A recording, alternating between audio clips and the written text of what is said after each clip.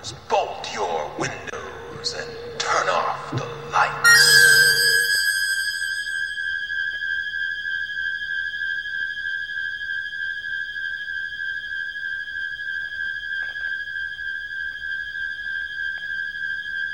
Welcome to Michael Myers Minute, where we delve into the 1978 horror classic Halloween 1 minute at a time. I'm your host, Robert Black, and we're on Minute 10. Minute 10 begins with dialogue that is not in the script. We are in the station wagon with Dr. Loomis and Marion Chambers. Marion, you mean you actually never want him to get out?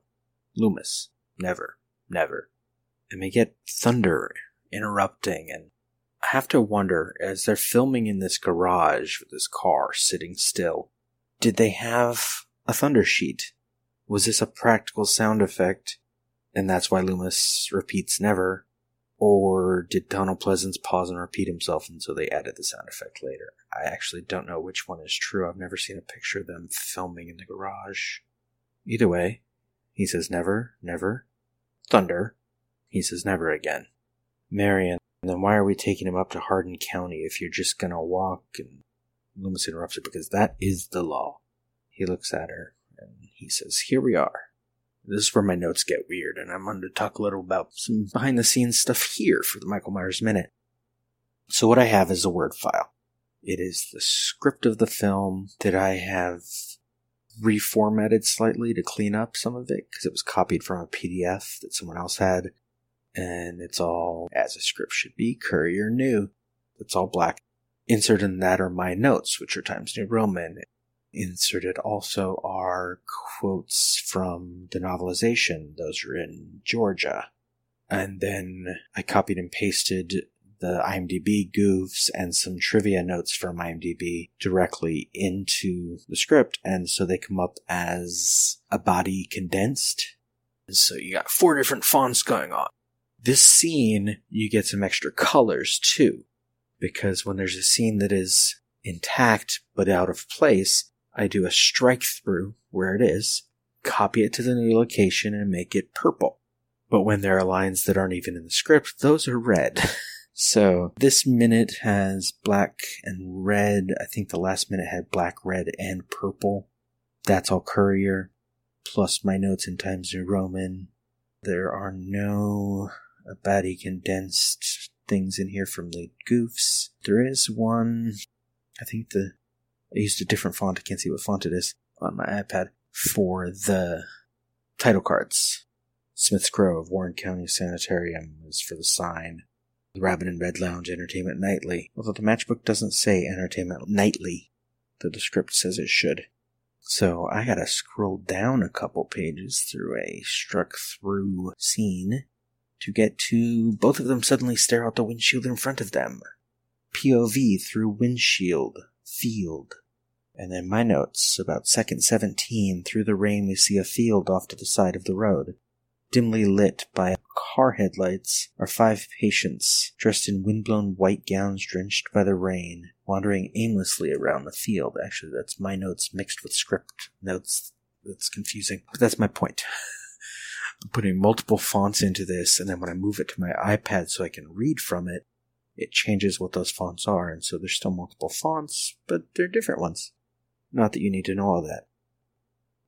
As for the movie, the scene is weird to me knowing the location where it is. This is a gate to Lake Hollywood, and the road curves around to a gate, and then there's a hill next to it, and on the other side there's trees. I don't know where these patients are standing. There's no field there. There's no open space there. Maybe there were fewer trees at the time, I'm not sure. Interrupting the minute at hand to say, having visited the location and looked around nearby more recently than the rest of this recording, I think the gate used in the film is actually a different one than I have seen cited. Check Instagram, Michael Myers Minute, for some photos and maps. The thing is, the gate that is farther west, just off Cahuenga on Wonderview Drive, has 2 spots near it that may be the location for the shots of patients wandering around. There are posts of some sort in the foreground of those shots, and 2 separate locations near the west gate have posts. However, the curve we first see the car driving around is most definitely the curve right by the gate to the east on Lake Hollywood Drive. a shoestring budget, all crew on deck kind of production like this just might have been making use of every little bit of space around there that they could. Finding the gate they needed out of the choices, finding the curve they needed out of the choices, finding the open space where they could have patients standing around visibly.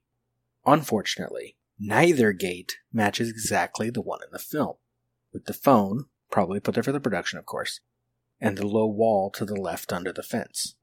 Also, having recently taken photos of these reservoir gates, it might be on some sort of watch list. So I hope you appreciate it. Now, back to the minute as previously recorded. It's a strange thing when you get to locations and double checking them. Anyway, from the script, interior station wagon, Marion, since when do they let them wander around? Then I gotta scroll down through some more struck through stuff, because the scene has been moved. Loomis tells her to pull up to the main gate. Shouldn't we just... He interrupts her. Go on, move. He's a little pushy. This part's actually interesting for me, though, because in the script, Loomis gets out of the car, speaks to one of the patients, and it's in repeating the patient that Loomis first calls Michael evil. This is the exchange when Loomis returns to the car from the script. Marion, what did he say? Loomis, he asked me if I could help him find his purple lawnmower. Marion, I don't think this is any time to be funny. Loomis, he said something else. It's all right now, he's gone, the evil's gone. Loomis gets back in the car. Loomis, stop here. The script actually labels the street as Sanitarium Drive. I don't think it's suggesting that's the name of it, but it is labeled that way. Marion slows down, and she says, shouldn't we go up to the hospital? He says, wait. He gets out of the car for the first time in the film, for the second in the script, and he heads for the gate. In second 59, through the rear window, we see a shape spring up out of the darkness, streak through the rain, and leap up on the rear of the station wagon. That's from the script. He is lit by the red taillights and accompanied by a musical stinger. And in the commentary track, Jamie Lee Curtis, not only does she say this moment still scares her, even though she knows it's coming, but in the commentary track, you can hear her getting ready for, she's like, it's coming. And I imagine John Carpenter was stifling his laughter a bit. But it's a good shot, and the musical stinger makes it work.